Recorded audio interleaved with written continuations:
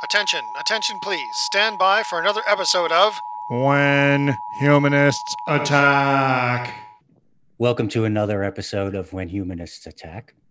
Today, we have with us Rebel with a Cause, Lujira Cooper, who has been an activist on the advisory council of SAGE, Senior Action in a Gay Environment, as well as on the board of directors of the Brooklyn Society for Ethical Culture. She's also a published author and has given, I don't even know how many speeches and addresses and interviews in her day. Welcome to the show. Thank you. Tell our audience something about you. I was born in New York City. I lived in Rockaway Beach for about the first 13 years of my life. So I got my love of the ocean from there. Went to Far Rockaway High School, which was a great school at the time I went. Had a mother who taught me that one is accountable for her actions. I remember getting ready to go into a store, and this guy came along. I must have been about 12. This guy came along and touched me in the wrong place. And I had a bottle in my hand, and I threw it at him, and I missed him. But this cop saw the bottle, saw me, and he dragged me home to my mother. That was not funny. And she said, "And what did my child do?"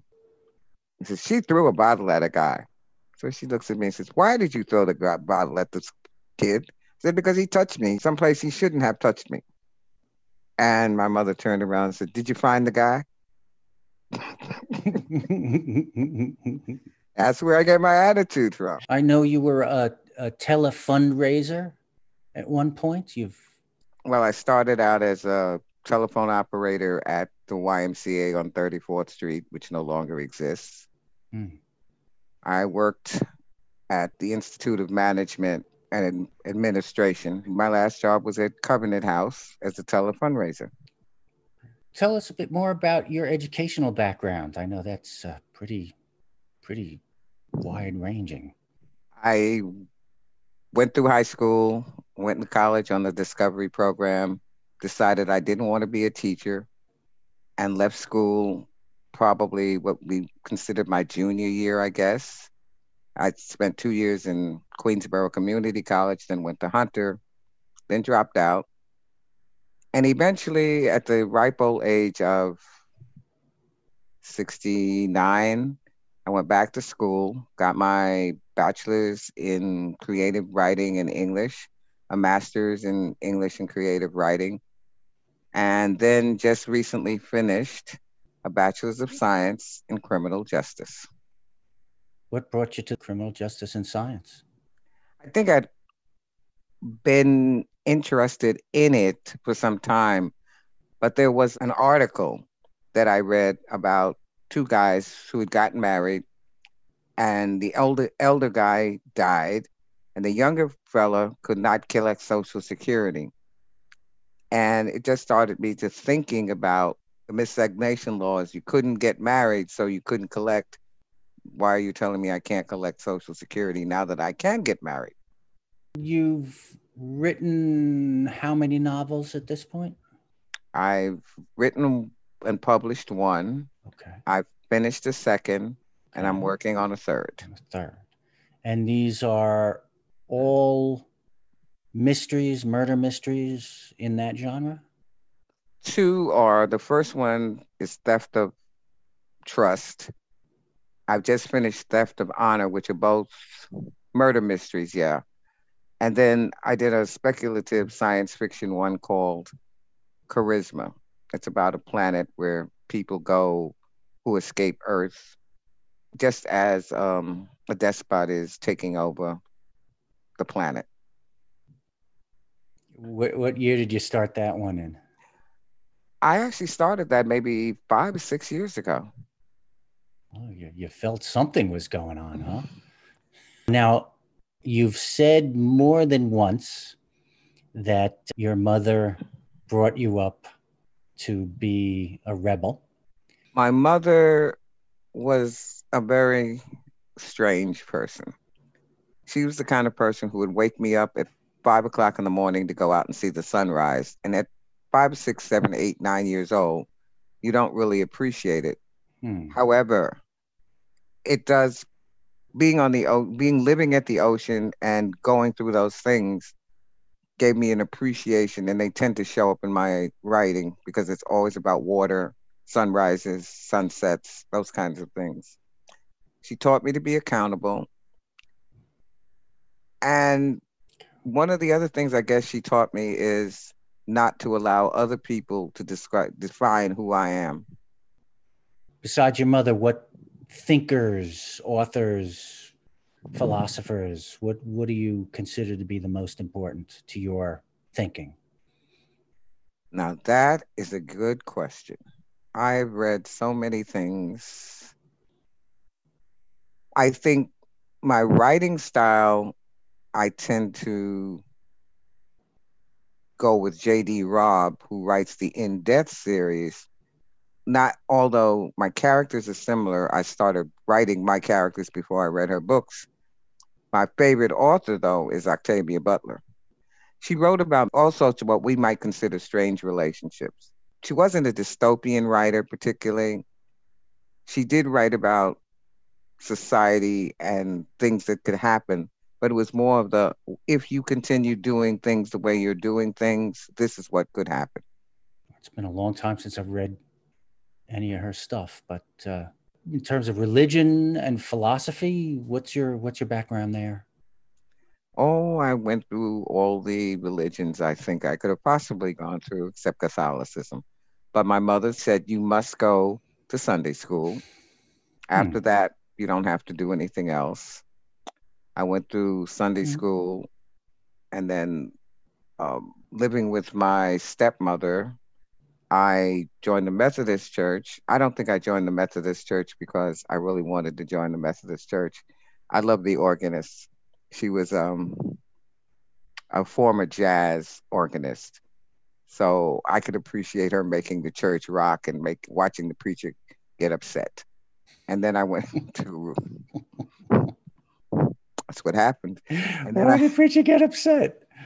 Because she'd bring in that sort of rock thing. The church would actually be rocking. The Methodist church is a rather staid. And Okay. And when she'd start playing, I would just laugh because I just love to hear her play. Martine A. Paul. I'll always remember that woman. Then I went to religious science, which taught religion more as a science than any particular religion, because we looked at Buddhism, Judaism, Christianity. And so my theory about religion has been adopt and adapt. Interesting. It's very, very similar to my attitude towards philosophy, which in a lot of ways is what brought me to what I would call humanism a long time before I even had heard of the word. Now, do you currently describe yourself as a humanist? In looking at my writings and my characters, I would have to describe myself as a humanist. Here we are, 2020, worldwide demonstrations and riots and people, white people in America buying books on racism at record levels, and new laws being passed and old ones being rolled back. In Colorado, I've read about, here in New York State, that law that shields the public from the misconduct record of police officers has been rescinded. All of this going on. And it's going to be a complete surprise to a lot of the folks who are watching this and listening to this, that this is even still going on right now. In the words of my aunt, who is 73 years old, I can't believe I'm still having to get out and demonstrate about the same old shit. Why in the hell is it taking so long for Black lives to matter? I'm not sure that it's taken so long. I think what happened at this time was a perfect storm.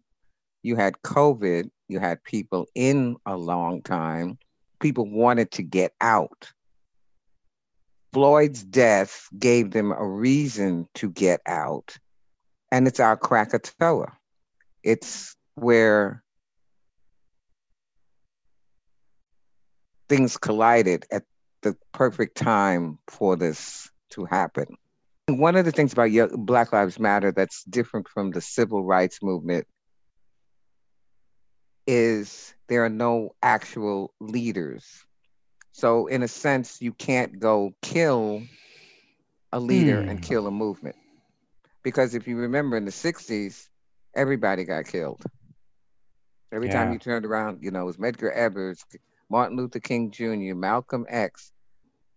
So when it killed the movement because you had no one who had the charisma, the energy to step up and step out. I think now with the young people, they're seeing that there is a time for change. It took so long because there was never a way to have something that coalesced. In other words, the perfect storm that you're talking about, which has a lot to do with other things that don't necessarily have anything to do directly with outrage or dissatisfaction with racism or race relations in the United States. And that makes sense to me. Sure. There's always going to be a lot of factors in something that don't necessarily have to do directly with that thing. And even if it's something as, for lack of a better word, self-serving as just needing to get out of the house and needing a really good excuse to do that. Like, I've got to break quarantine right now. It's for the greater good. At least putting that to good use. Well, you had the students, and then you had people who weren't working.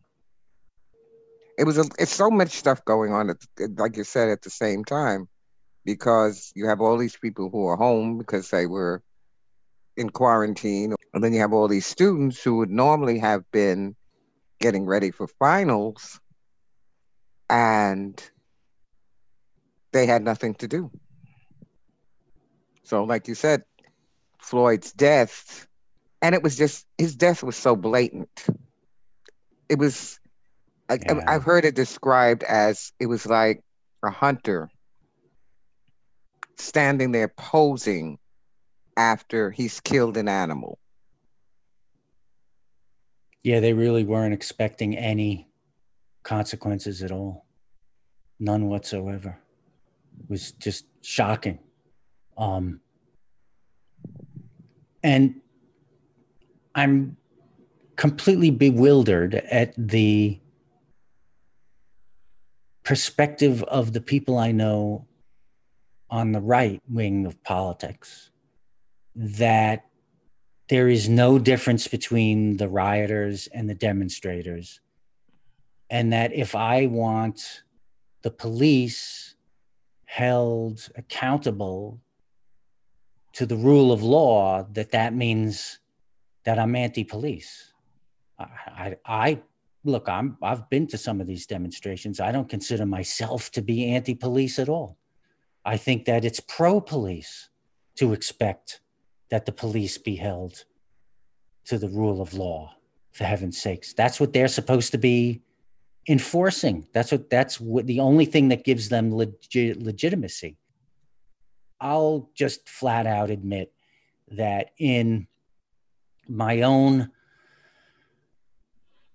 struggle, my own work for queer rights or LGBTQIA, RXZUVW rights, or whatever it is we're calling it this decade, I've really been over-focused on that. I got kind of caught up in a pitfall of identity politics and really didn't pay much attention to a lot of the other stuff that was going on, even though I full well knew that it was going on.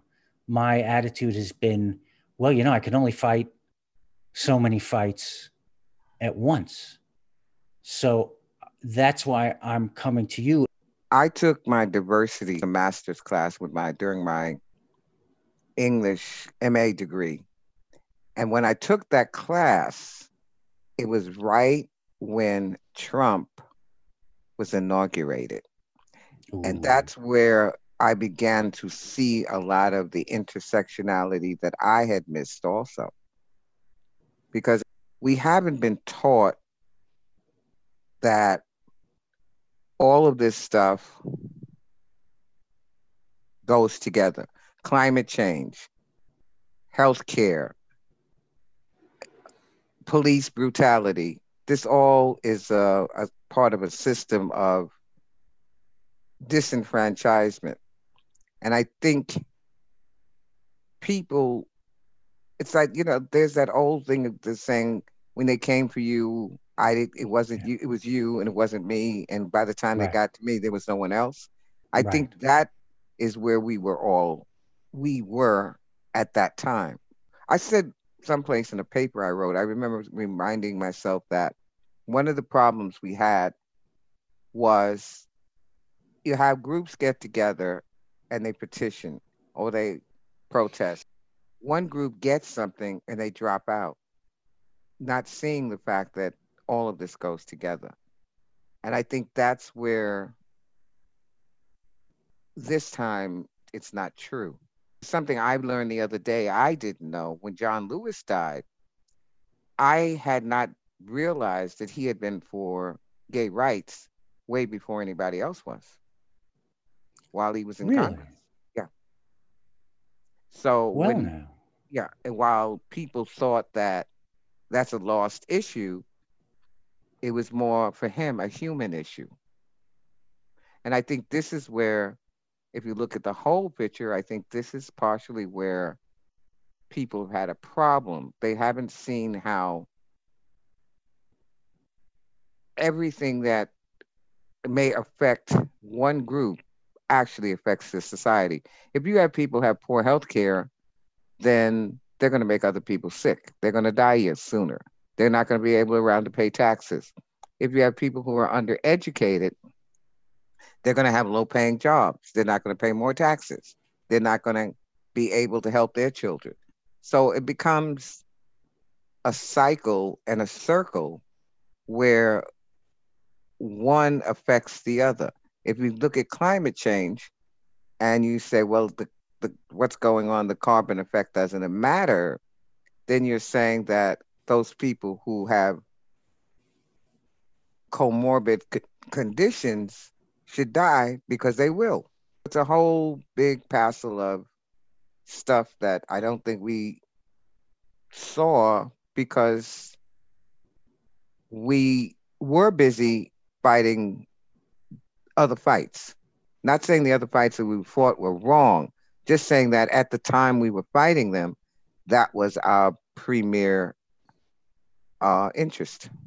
I don't think what my fight was wrong. I just think it didn't go far enough. How is it that these right-wing people can't understand that the rule of law applying to everybody is a good thing for everybody?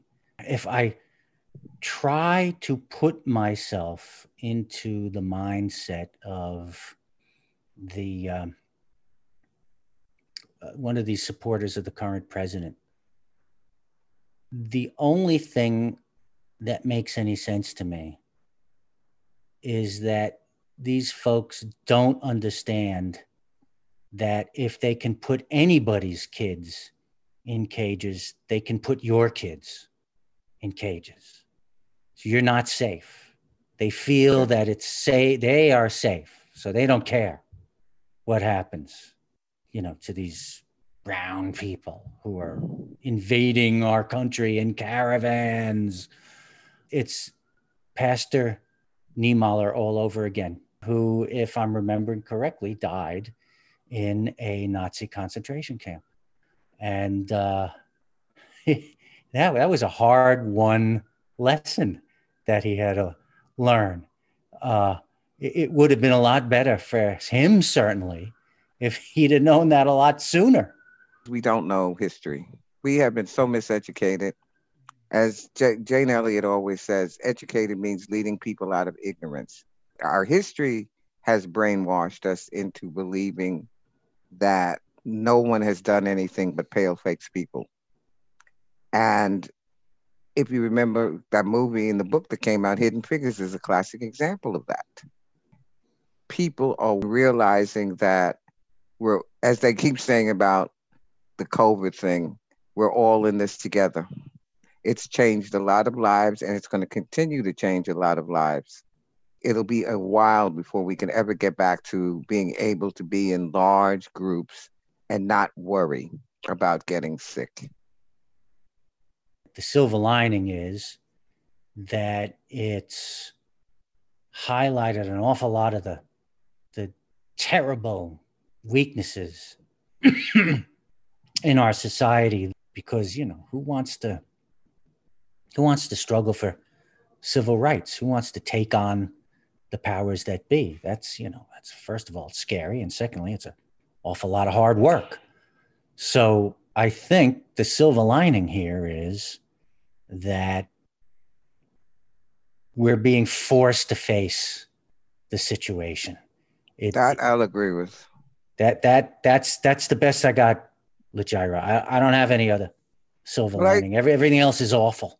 It's all awful. I do agree with that. It's not only the mountain blowing up at this time, it's the pandemic, it's the civil rights issue, and it's the person in the White House. Had the pandemic been handled differently, you probably would have still had the protests if George Floyd was killed, but you wouldn't have had two things going on at the same time.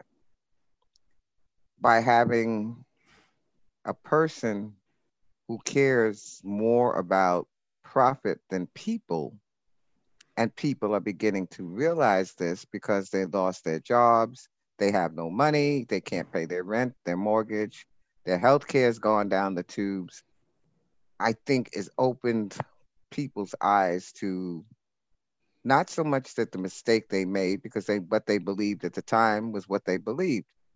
But if you don't think about what you're doing, if you believe everything a person says, you'll get sold a bag of peanuts. Nobody changes until the pain of changing is less than the pain of staying the same.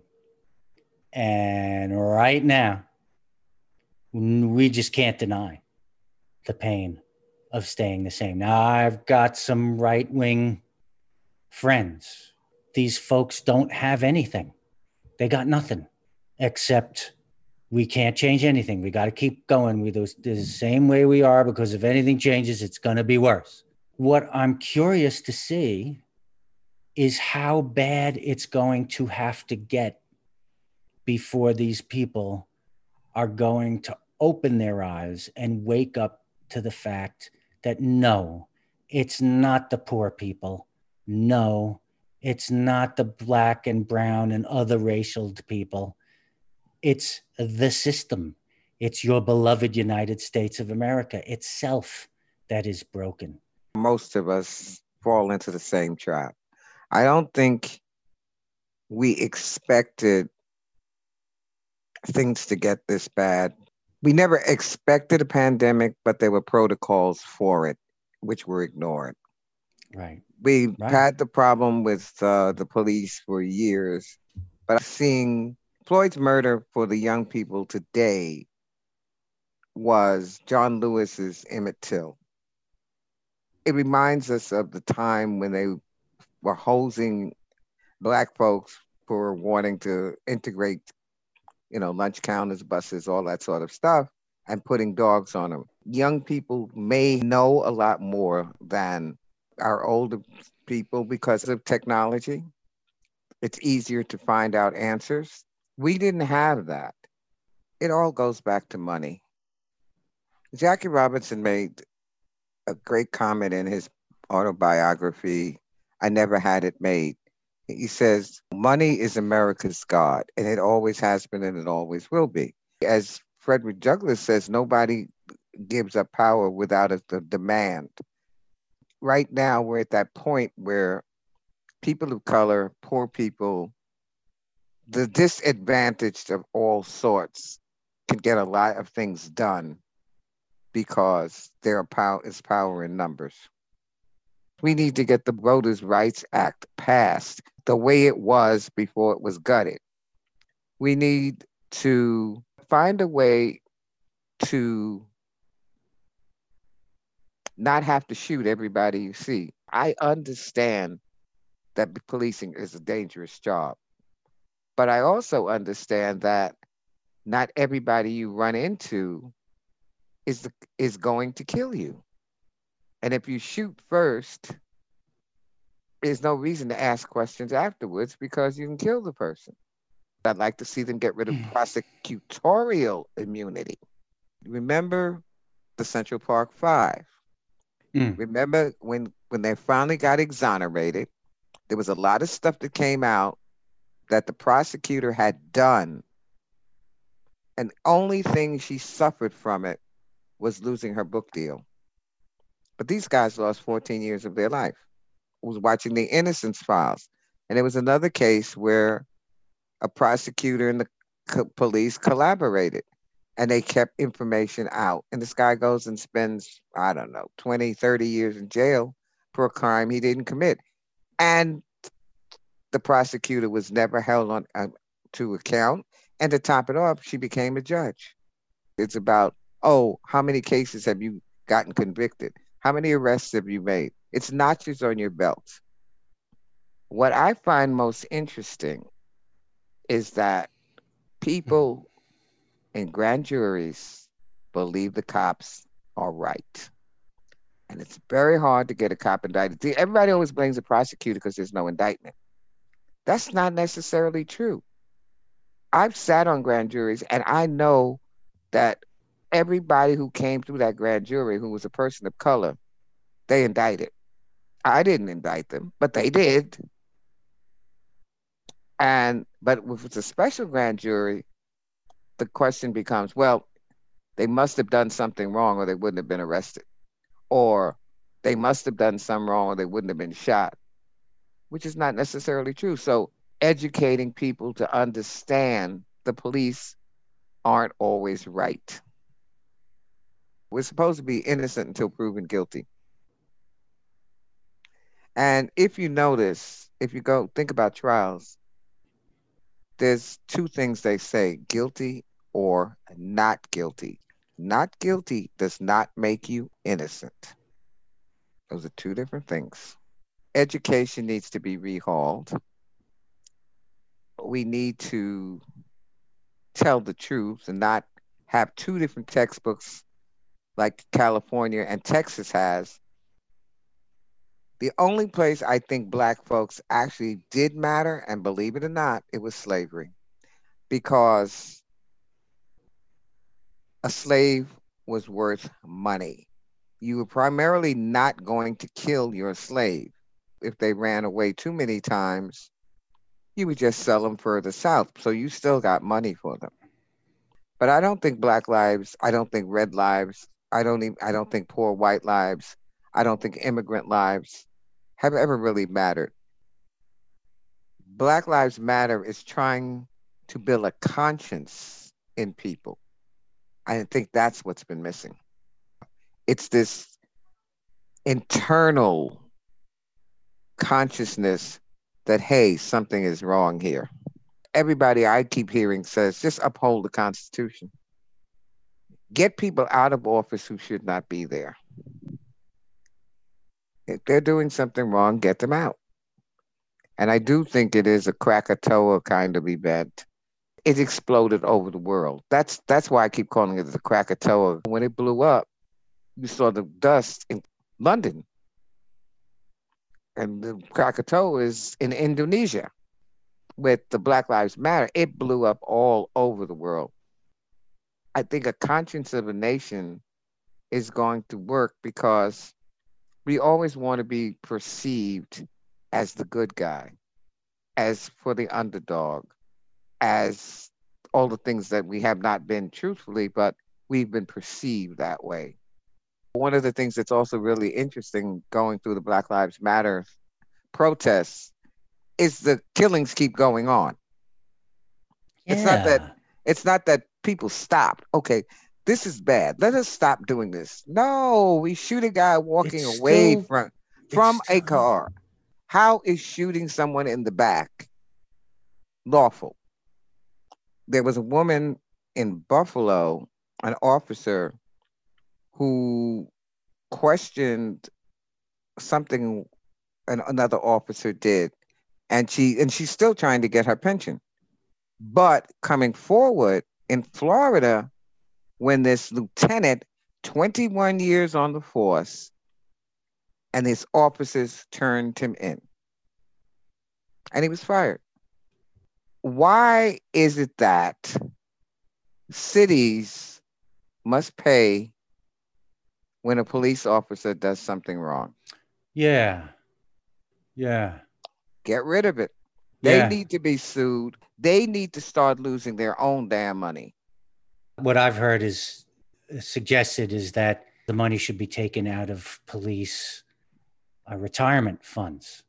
That's what I Then, mean. then you'll get the police speaking up Yeah. against the murderers and torturers and psychopaths among them. Maybe. And the other thing is having a national database so that a cop who gets fired in this county can walk across the street to another county and get hired. Yeah. You need to have a national database. So once you're fired, you're fired. A few years ago, I was walking up 6th Avenue and guys out there in their riot gear. I understand why you're there. I have no problems. Well, I do have a problem with it, but I understand why you're there. And I walked by and I went like this. And then I went like this, just sort of like, ugh.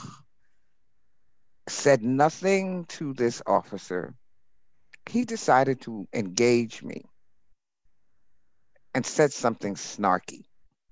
I said, first of all, I said nothing to you. Second of all, why did you say something to me? Leave me alone.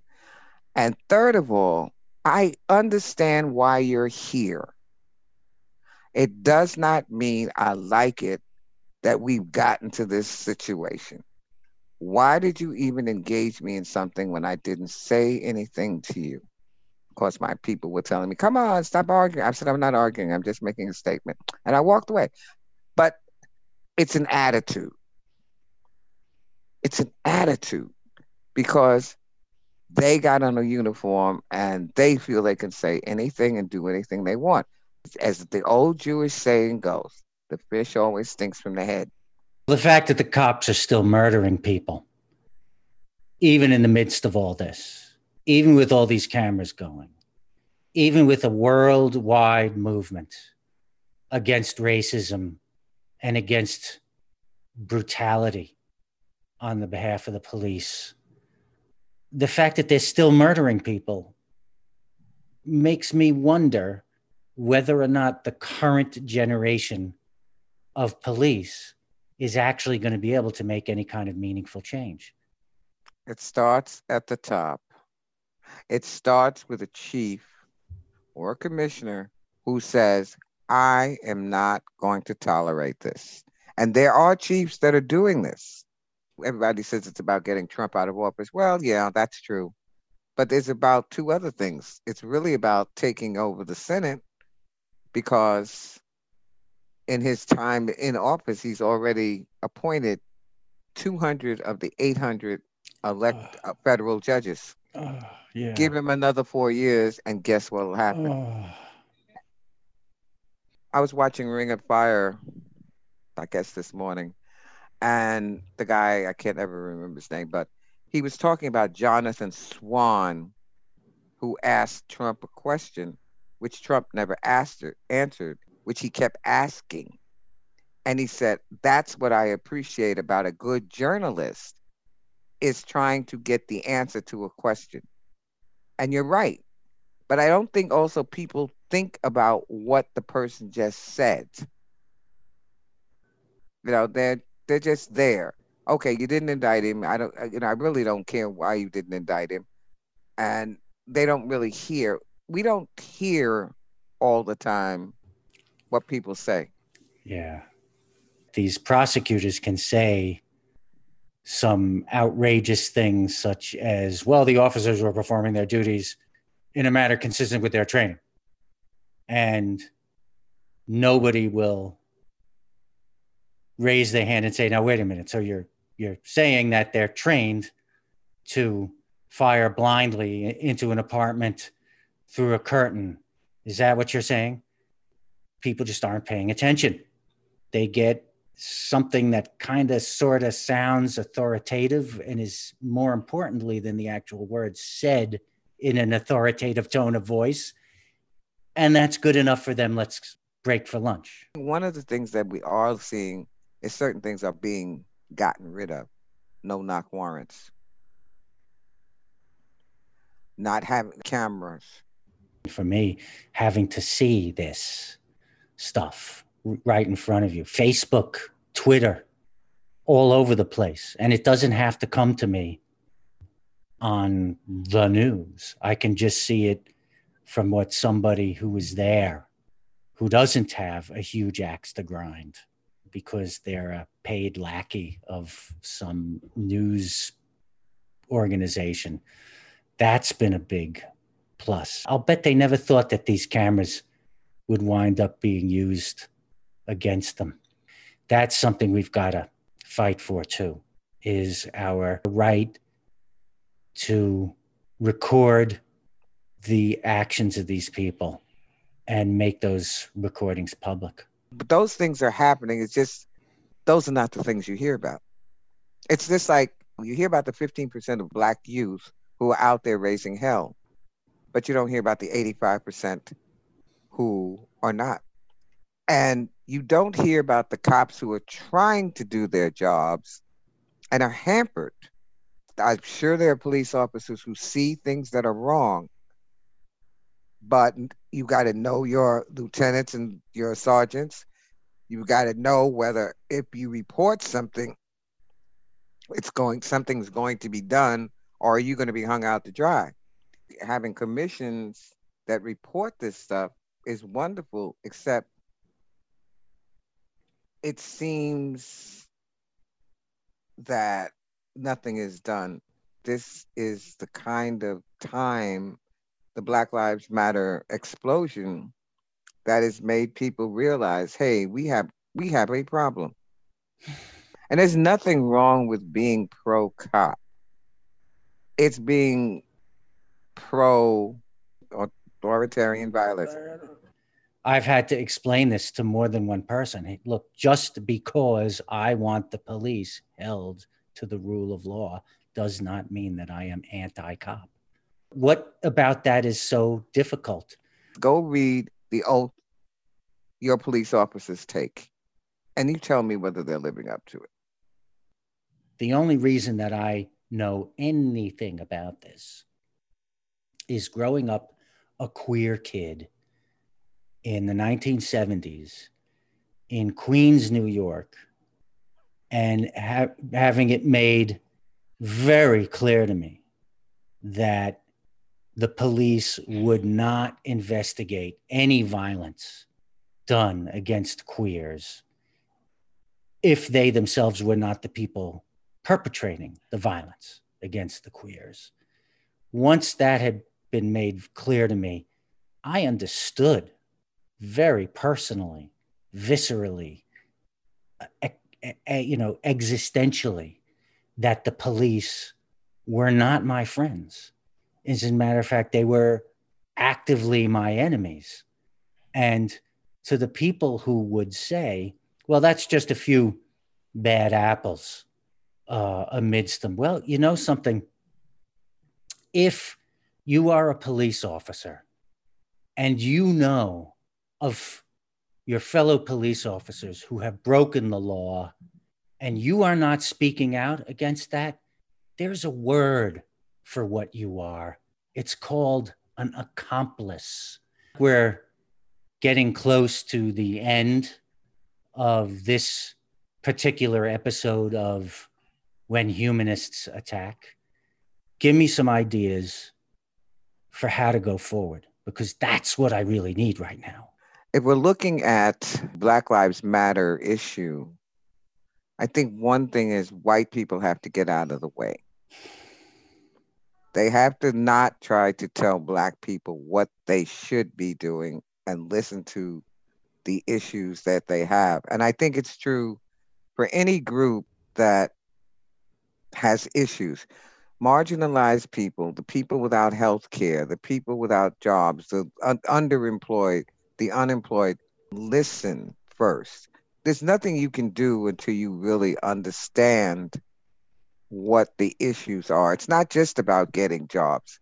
It's about getting good jobs. There were plans at one time to do some major changes in the poverty level by getting special funding, by training people on the use of computers. And this was when computers were very young, and it was stopped.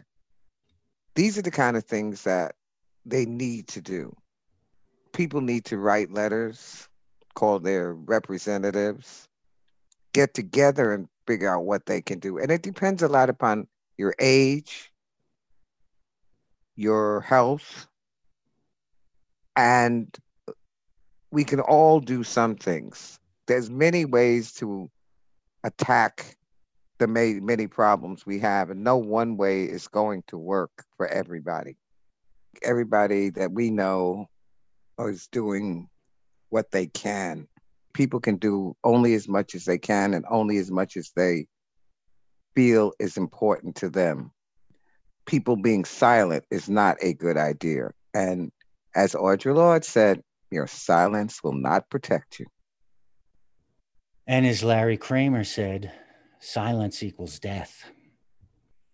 And as Pastor Martin Niemöller said, I should have opened my freaking mouth sooner.